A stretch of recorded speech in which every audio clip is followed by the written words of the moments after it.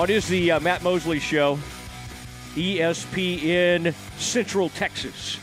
And now joined by Baylor head coach Scott Drew as he is making his way to Kansas City, the team about to take flight.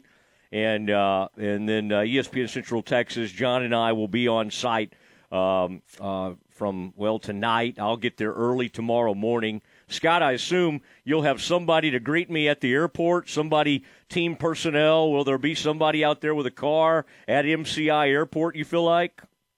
I think they have your limo waiting for you. That's with your driver and your favorite food and drinks. So we're good to go, sir. Wait, you're not talking to Fran Fraschilla. This is Mosley, okay?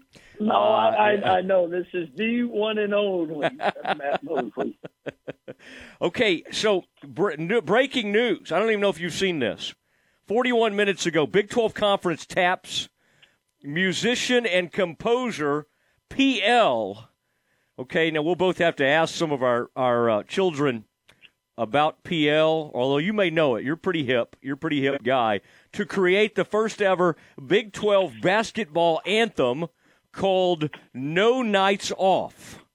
Now, Scott, have you had a chance to listen to this new Big 12 anthem yet? Oh, I'm like everybody else. Can't wait. So we did not get a sneak peek, but I can tell you that I mean, the commissioner that's his forte. And what I mean forte is there's nobody that knows entertainment like he does. So I guarantee his goal is the Big 12 tournament's not only the best competitive tournament, but most importantly in his mind, it's a Super Bowl event for fans. And I love that. I mean, because we are in an entertainment business, and the Big 12 basketball we all recognize as the best conference this year. You might as well have the best atmosphere for the fans to go with it, you know? Yeah, I think it's going to be fun, and the conference is always great. This has been a great year. Obviously, Jerome's brought K-State back, and so their fans are going to be pumped up. I mean, that's the only thing. A lot of stuff happens up in the, closer to where we are in Central Texas, but this event is right there in the heartland with KU and K-State, and the Iowa State fans come rolling in. So it's always interesting, but Scott, that's part of the fun, isn't it? When you get all those fans mixed in together, and no matter who you have to play, especially when you play one of those teams kind of from up in that region, I think that gives this a very distinctive flavor. And as much as we would love, convenience sake, to be in the Dallas-Fort Worth area like the old days, there's something about this tournament that really is unlike any of the other tournaments. Well, I can tell you that I think with the expansion in the next couple of years, we'll see about where it moves. And it's such a great event, you might as well share it with all the fan bases. But while it's up there, I know they do a great job with it. And it's definitely an advantage for Iowa State, Kansas State. But at the same time, I know our players love the opportunity to play in the best postseason tournament as far as conference tournament and how things are run and what they do. Were your players the whole to get to turn around and play a team? Now, obviously, you didn't love how senior day went the other day. Ceremony was wonderful. The game didn't go how you wanted. What is there something kind of? It gets the juices going about turning around and playing those guys immediately again, or are the guys kind of fired up for that opportunity? Well, I mean, I think every competitor, after you get humbled and embarrassed, you want another shot. So it doesn't guarantee success, but you definitely should be motivated if you're a competitor. And we have a lot of competitors, and none of us like to lose. And when you do lose, you want another shot at it.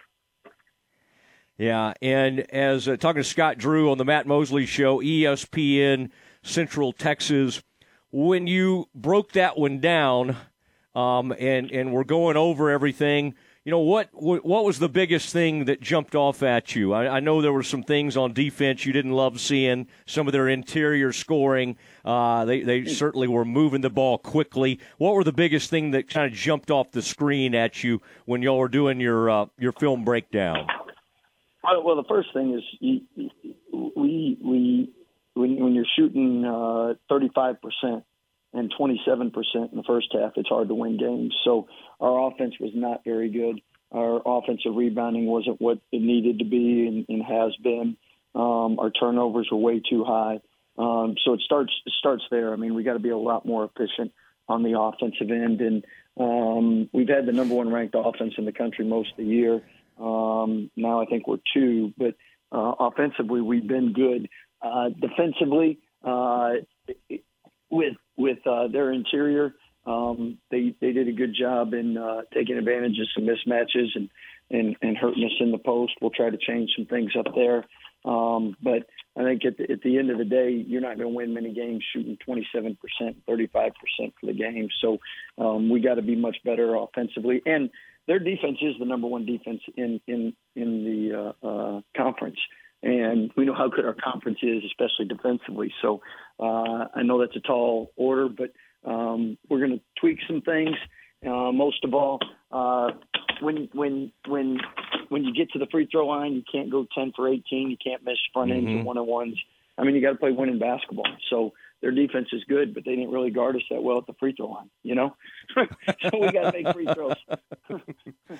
I don't think we'll see Adam ever miss 3 consecutive free throws in the rest of his career. No matter if he plays in the NBA, wherever he plays, it will not happen.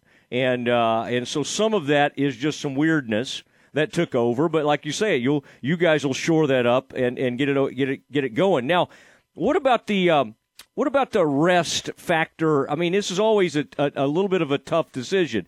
You'd love to get on a good run. Y'all have used good runs in the tournament before as a kind of that trampoline effect to go into the tournament. But you've also lost in the first round and obviously gone on to do huge things in the NCAA tournament. How do you kind of balance that need for a little rest, knowing you could use it, but also wanting to get ramped up and get to the right place for the big dance? Well, I think coming off a loss like we had, we're excited to play and play well. And you're excited to be in a tournament like this, and it's a great opportunity. You're not gonna not go in there and try to win it. Competitors don't go into games and try not to lose or try not to play their best. So it's a wide open tournament. Again, statistically, I think only one school in the South has won. And that's because it's hard with the fan base. We know how hard it is to win on the road, but it's a great opportunity as well. And in any opportunity you get, you got to take advantage of. You never know when your last day is going to be and your last game is going to be. And there's nothing that would excite us more than winning the Big 12 tournament. And it's something that we haven't accomplished yet. So you love doing things you haven't done before. All right, the seeding. How much, as fans and broadcasters, we look at bracketology constantly. Now, you know the numbers. You got media folks, PR people who tell you things.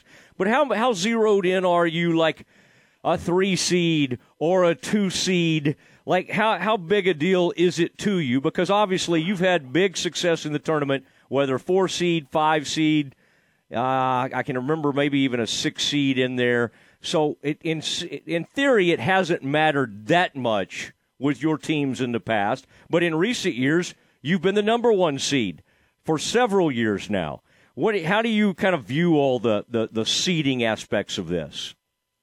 Well, first it's March Madness because there's madness, and every game it's a great game, and it used to be 30 years ago, 1 versus 16, it's a 40, 50-point game. Those days are long gone. So every game in the tournament, you got to bring it or you go home, and that's what makes it so exciting. Obviously, if you can get a 1 or 2 seed, that first game is not as competitive as 4, 5, 6, 7, 8 seeds. But at the same time, every team in there is capable of winning. So coaches always prefer to be higher, but doesn't guarantee success. And at the same time, 3 straight years we'd have been COVID year we've been number 1 seed. The last 2 years we were number 1 seeds. It doesn't guarantee you winning at all. So there's been several teams, UCLA, VCU, that were in playing games and made it to the Final Four. So again, that's what makes March Madness so fun. For fans, for coaches, it's a stressful situation. But obviously you want to be a higher seed for multiple reasons. And right now we're 2-3, the Big 12 tournament. Maybe we move up to a high 2. Maybe you get, who knows, a 1. Maybe you move down to a 4. But, I mean, we control our own destiny as long as we're playing. So hopefully we stay in Kansas City for a while. And there's nothing better than winning a tournament. And we have that opportunity. Yeah, although I do love seeing you guys when you're at that state tournament. All the people, now it's in San Antonio. I used to love it in Austin. But when they see those Bears, the assistant coaches down there on the floor, people are talking and buzzing about that. So I'm a little torn, I have to be honest. I kind of want y'all to at least get to the championship game to watch the boys, but I want y'all to win it all. So I have to admit I'm a little torn, and I'm close to one of the teams, very close to one of the teams that's going to be in the state tournament, and that's the Lake Highlands Wildcats. And I know you know people associated with that program. Why is that? I have a daughter that goes to high school there. Yes, and awesome. You know, Joe Duffield, the coach, is a great friend, and I love the players on that team. So anyway, I'm very caught up in it. So I've been trying to figure out how could I cover the Big 12 tournament in person and also cover the boys' state, high school tournament, and I have not figured it out yet. I would need Jim Turner or somebody to come through with a private jet, and I have not. Although Jim Turner is. Mosley, what about your Superman uniform? Put the cape on, fly back and forth. I mean, if one person can do it, it's Matt Mosley. Oh man, I'm going to give it a go. We'll see what happens. But it is nice. Jim Turner Chevy is my presenting sponsor for my trip to Kansas City, so that's always fun. And now, listen, from a health standpoint.